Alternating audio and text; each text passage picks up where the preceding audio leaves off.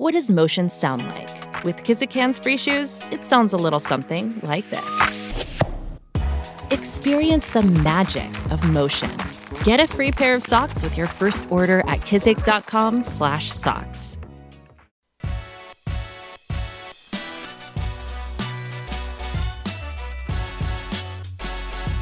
Coffee and Cream on Hail Varsity Radio with Andrew Rogers and Damon Benning. You know, DB, I think I know what it is. I don't think I'm on my A game today because I've been battling this cold. That's going around. I've had a stuffy nose. I've had a dry throat, which if you hear me cough on the show, which I have already done this morning, that's the reason why. That's what we've got to get. We've got to get one of those cough buttons. We do. So it's Coffin and Cream? What? What did I say? That was funny. I mean, wasn't it? Hey, let me just put you back in your casket. Oh, nice work, Shaner. Nice gosh. work. Not bad. You tried. Not bad. Wow. You almost got it. Almost got it. Coffin and Cream. You know, I got this bad sinus pressure up top. Yeah, go get yourself some Augmentin, some amoxicillin. I've been doing the Alka-Seltzer. Some Omnicef. Some Omnicef. What is that? They're all antibiotics. One upgrade of another. Yeah, exactly. An Omnicef. Skip to the good stuff. Go get the Augmentin. Who's Steph? Curry. Yeah, exactly. Exactly. We'll get to Steve Jones in a moment once we get him on the line. He's the play-by-play voice for Penn State football, and as I'm getting directed, he is here with us. Steve Jones, again, the play-by-play voice for Penn State football and men's basketball. Steve, good morning. Hey, guys, great to be with you. Hey, appreciate your time, man. A busy time. You're like putting a bow on signing day, another great class, and your basketball team, they showed you some flashes. You think down 6 at the half, we got a chance, and then the second half happened. Well, Mason Gillis happened in the game. Yeah. I mean, now, is he on the scouting report? Of course he is. 2 years ago, he was a starter for them along with Brandon Newman. But here's a guy that his career high is 14. So if he had gone out last night and say he had scored 10, 12 points in the game, I wouldn't have been remotely surprised because I think he's a good player. Do I think he's going to hit 9 threes and score 29? No.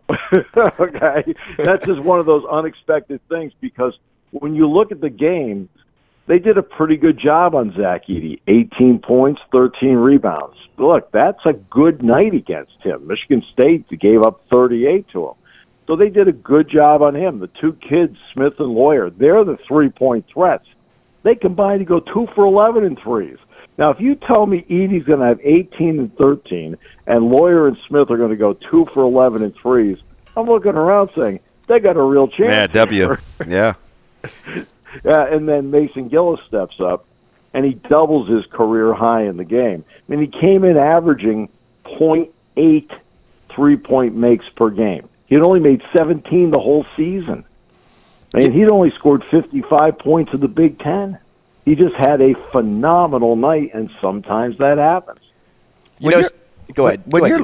When you're looking at a guy like Pickett, senior, I get it, mature, savvy, all those nice adjectives. But when you look at his efficiency, shooting the basketball, given what he does and where those shots come from, you're missing a ton if you're just looking at box scores with what he's able to do, aren't we? Well, no question. That's why I give the Wooden Award people a lot of credit because I've been a Wooden Award voter for 37 years. And for the first time in my life, I got an email this week that had a Penn State name on it. I looked at just got added. Yeah, and you know what? And he deserves it because he's been able to average right around that 17, 18-point number, around 8 rebounds a game. You look at his assist-to-turnover ratio, which is phenomenal. That's why Penn State is 4th in the nation, I think, in assist-to-turnover ratio right now. And he's a big reason why, because he's the one handling the ball the majority of the time. He's also become a really good defender. And I asked Micah Shrewsbury last night in the pregame, when you recruited him, what kind of player did you think you were getting, and what kind of player do you have now? And he said, when I got him, I thought we were going to get a good point guard that was really going to help Penn State. He said, I thought he'd be a really good point guard for what Penn State wanted to do. He said, did I think I would be getting this kind of player? He says, of course not. He says he works, and I'm around him. He works all the time. This guy puts a lot of time in the gym. This guy watches a lot of film, and he just sits there, and he's really just a basketball junkie. He just works and works and works at basketball, loves the game, and plays. Let's see. And this is a compliment. In a lot of ways, plays an old man's game. He can post up, and he can do all these things, and he's been obviously a major plus for what Penn State's done. Maybe further that point with Pickett for me and tell me, because you've had, numerous interactions with him, how has time at Siena really benefited him just as a basketball player overall? Well, he was obviously a terrific player at Siena. He had a 46-point game in his career, and he had 20-point performances at Siena. He also looked around and he thought, like many players, okay, I'm at Siena. I think I can play at the highest level. All right. So now he transfers to Penn State and he's playing in the Big Ten, and guess what? He can play at the highest level in college basketball. He's one of the top players. He should be a first-team All-Big Ten selection. And you see that with guys that transfer in with Fred that want to play. I mean, you don't think Sam Griesel didn't sit there and look around and say, you know what, I think I can play at the highest level. And he goes to Nebraska, and Sam has been playing at the highest level. He's played terrific basketball for Nebraska. And this guy's, he was playing it at North Dakota, for goodness sakes. And now comes in and does that. So you have guys that mature at different times, and they get an opportunity at a higher level. I remember Andrew Rousey was 1,000-point scorer in 2 years at UNC Wilmington. He transferred to Marquette, and he played 2 years at Marquette. Guess what he did? He scored 1,000 points there, too. So they're just guys that may fly under the radar at a certain point in their life, and then when they get the opportunity, they are ready and they can play. And Pickett's like that, Griesel's like that, and there are several other examples across the country like that. When you look at guys like Lundy and Pickett, and Dorsey's a junior, you've got two seniors. Do you allow yourself to think trajectory with this program, or are you staying in the moment right now with a little bit more of an older basketball team? Well, I think Mike Brey, who's leaving Notre Dame, is correct about something. And I think there's certain programs in the country that need to be old or older, as a matter of fact. And I don't mean just the play-by-play guy. Okay. And so when you look at Notre Dame, that's what Mike Brey's better teams have been older teams. That's where the transfer portal comes in. Now, Micah Shrewsbury, to his credit, recruited a top 40 class that's already here at Penn State. And several of those players are going to be really good players down the road. Keba Jai, Jameel Brown, Evan Mahaffey, Kanye Clary. They're going to be good players at Penn State. The class he has coming in includes Kerry Booth. Calvin Booth, who's the general manager of the Denver Nuggets. It's his son, and he's one of the top 70 players in the country. So he's been recruiting younger players, but I also feel that that if you do this right, you can bring in a good recruiting class or a terrific recruiting class, but also mix in a couple of transfers along the way to fill a gap here and there. I think you get in trouble when you decide to go wholesale and bring in a ton of transfers at once, because that's a lot of people to integrate all at the same time, all for different systems, different cultures. I think if you can bring in a group of freshmen that can grow together and mix in older players like a Pickett, like an Andrew Funk, somebody like that, then I think it makes a big difference in the program. We're talking to Steve Jones, play-by-play voice for Penn State football and men's basketball. Let's change gears here real fast, Steve, over to football, because the team had the second-best recruiting class in the Big Ten, according to 24/7 Sports. How much of that is a testament to James Franklin and his recent success? I shouldn't say just recent success, because he's had a lot of success with this Penn State program. But after going, 4-5 just 2 years ago, then a 7-6 season, but then going to 11-2 once again, how much of a testament to that recruiting class is his track record as a coach? Oh, there's no question. It has a lot to do with it. He's been dynamic as a coach here at Penn State. He's been dynamic as a recruiter as well. I also think getting out of COVID was a big plus for Penn State because they were trying to recruit on Zoom and so forth. But once they get them to campus and once that opened up, I don't think it's any coincidence that on June 1st, 2022 or 2021, June 1st, 2021, when the doors were open on campuses, Penn State was able to get back to recruiting the way they recruited before and use their on-campus recruiting formula that they like to work with and get them on campus, see the place, get them, seeing all the facilities, being a part of what goes on around here. They like to recruit fully as a staff and not just specific positionally. Yeah, you're going to be around the position coach when you're on your recruiting visit. And also, some of your better recruiters, let's face it, are your players. And they make a big difference in all that. So they've been able now to go back-to-back.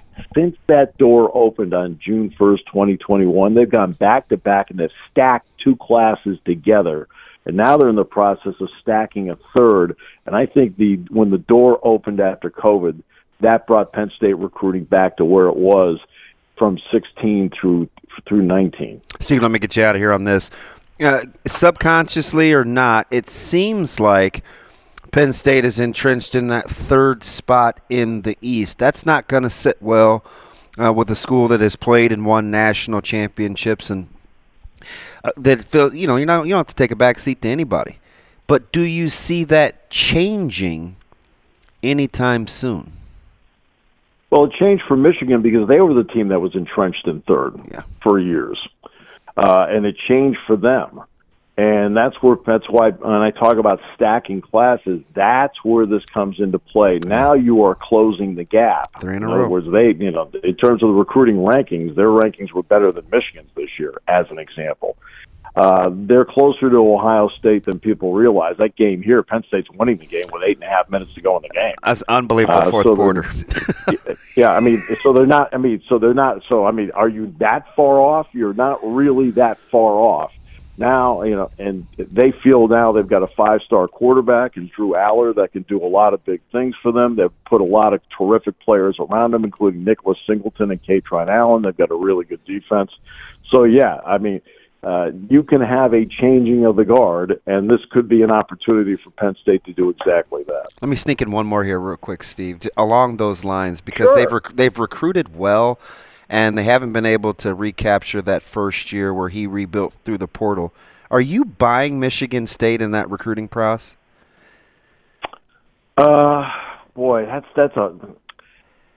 He brought in all those transfers, and they had 20 of them, all right? 15 of the 20 were FBS. And he found gold in Kenneth Walker. There's no question about that. But the portal works both ways. And what happened with Michigan State was this past year, they had 25 guys go into the portal. And so it's gone both ways for them. And I think that they went for the quick fix. And I just feel that you need to recruit longer term and then fill gaps with transfers. And I think that's really the way I think more of the better teams are going. Well, once we get out of divisions, this is going to be fascinating. It's like at 2024, I'm like, because I just think, Steve, SC and UCLA are going to have to find ways to block people. And the folks that have recruited well, you hit the number 3. 3 good classes in a row gives you a chance to be really relevant. And that didn't seem very confident from Steve there. He said, yeah. It does. That's what you have to do. You have to stack classes. In other words, if you have to work around a class that didn't quite go well for you, now you are working around it. When you're stacking classes like that, you're creating depth, you're creating competition. You may be turning some guys over in a 3-year span because they're going to the NFL, but you're able to keep replenishing that if you're stacking classes. And when you're talking about 1 through 16, I don't know how much pressure there's going to be on athletic directors. Is finishing 6th good? Good question. I guess when 3 of the teams are Ohio State, Penn State, and Michigan, you probably want to be closer to 4, but that is a fantastic question because at first blush, I want to say no. Right, and that's what a lot of people are. I mean, when I was up at Wisconsin a couple of weeks ago to do basketball, I was talking with their people. It was just informal conversation, nothing formal. And I said, and Luke Fickle's there, and I said, what if he finishes sixth like 2 or 3 times? Well, I mean, that's the upper division of the league, but Right. it's still sixth. Yeah. I said, is that good enough? And they looked at me and they're like, geez, I don't know. And that's what it's going to be interesting to see how they want to play this thing out, especially with the college football playoff, because I think it'll be at 12 for a couple of years, and I think then there'll be a push to go to 16 because I don't think they can resist the money. Steve, we appreciate your time, man. Thanks so much. Enjoy the rest of your day. Hey, thanks, guys. Appreciate you. Thanks, Steve. That's Steve Jones, play-by-play voice for Penn State football and men's basketball. Put that same question in the faces of administration and fans at Nebraska. Is 6th place where you want to be? Is that okay? So 6th, and they finished with a top 28-ish class in East Lansing. It seems like that should be pretty good. Mm-hmm. But at first blush, when he asks me, I don't know, is 6th good? I don't know. In basketball, it would be. Right, because there's But however many teams in that bulk. But what's the pecking order? Right, and the Michigan thing is interesting because they're going to be the favorite in the East. Michigan will be the favorite in the Big Ten East. Michigan, Ohio State, Then probably Penn State. then Penn State. And then in the West, Oh, fudge. what are we looking at, right? Because it's a ton of new faces. It's a ton of new teams. A ton of new coaching. Yeah. Who is the I mean, talk about yin and yang. Who Big is- Ten East versus Big Ten West. Who is the favorite in the West? I bet somebody has odds out right now. I think you would make Iowa the fave. I think Iowa has to be the favorite in the West. Is that crazy? Or is that... I don't think it's crazy. Or is that me being the accused Hawkeye fan, which I'm not? I would think you'd have to make Iowa the fave. They got a couple good quarterbacks in the portal that'll give you a chance. Athlon Sports has Wisconsin as their This is just writers, though, predicting the way too early projection of what next year will look like. They have Wisconsin, then Iowa, then Minnesota, then Illinois, then Nebraska. Is 5th right on the nose for Nebraska. Not in the West. In year one. Not in the West. Not in the West? No. I think the fan base would be extremely disappointed. That's why I've been asking the question for 3 months. Does the uneasiness in the West with all the new faces and new places give you hope with the expectations in Nebraska? It's like I said, who's the best returning quarterback in the West? He'll be a guy that hadn't played for his team probably the year before. Cade? Maybe. And was he blowing the doors off the place in Ann No. Arbor? Hudson Card will be interesting to watch. It'll be interesting. Hudson Card will Has be a very lot of interesting. talent. Yeah. And maybe that's why people like them. And Altmaier is going to be a handful too. I mean, are we just giving Card that job? Yeah, I would right away today. Yeah. I don't know. Who is the if it were me, 5th does seem not very good. It seems like a gut punch to Yeah. call Nebraska the 5th best team in the Big Ten West in a scenario to where you don't know what anything is going to look like next month, let alone next week, with who gets hurt, how are they going to attack this coaching style versus that, and nobody's going to know what the Big Ten West looks like until week 5. Week 5 next year. Ooh, I don't know. I have a feeling we'll have some litmus tests and some pH balance readings going on after Boulder. And that's week 2? Yeah. Yeah, I really do. And you can say that. I mean, I hope I'm wrong. But Colorado, let's just look at Big Ten play here, right? come week 5, I feel like you'll have a good gauge on who the best team in the Big Ten Well, you West could get is. it after week 1 because they open with Minnesota.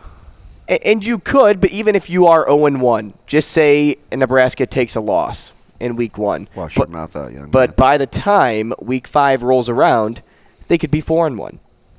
So, like, I don't want to just say, hey, after week 1. No. And this is what we know they're going to be. Normal people don't do that. So I don't think you're saying that because that would be pretty dumb. But I'm saying with the West and how it will be won, it's crazy to have to think that there's so many moving parts. I think naturally when fans look at what the West has to offer, it changes their expectation for where Nebraska should be. So your original point was, man, that's a gut punch. I think a lot of it has to do with the fact that the West is in flux. It skews you. And you would rest in that. So you put Nebraska at the lower end of that list because of recency? Like recent seasons say that they are 5 versus Wisconsin being 1. Wisconsin wasn't great last year, but they have been better. So what I was just getting ready to say, in the last 3-4 years. I don't see a huge difference between Wisconsin and Nebraska right now. When I watched them play on the field last year, Nebraska beat Iowa last year, and I don't think they'll have near as good a team at the end of the season. I don't think they'll have as good of a team at the end of the season last year as they will this upcoming year.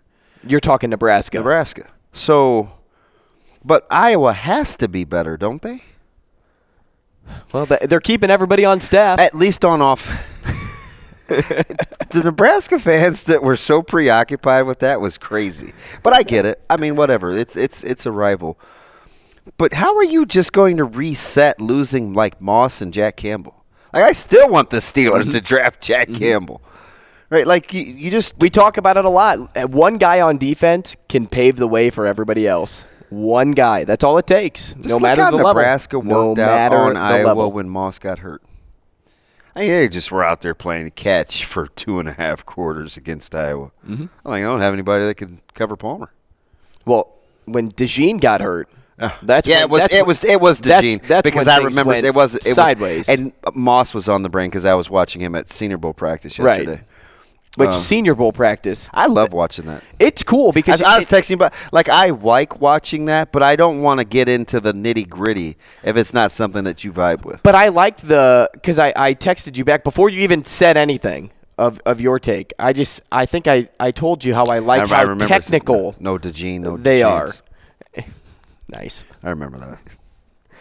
How technical they are though in their movements, and it just looks so natural for them. I mean, I was watching the offensive lineman from North Dakota State. Yeah. Is it Cody Mock? Yeah.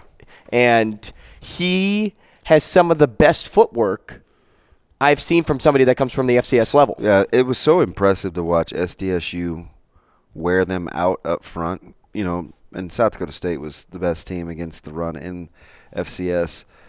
Because when you watch North Dakota State move, and I think I tweeted something out when they were playing each other, with some of the line schemes that NDSU was using offensively, I'm like, there's a lot going on for both these. Like, this is good, high-caliber quality football. So it doesn't surprise me that you liked him because they are well coached up front. And then defensively, we just got done talking about Wisconsin. How about Keanu Benton? Yeah. Hey, listen. That dude. I mean, I felt like train. I should have got off the radio network during that Wisconsin-Nebraska game because I was falling in love with Benton. He was so good. It was unbelievable. We'll talk more Husker football, Senior Day football, and a little Creighton basketball next.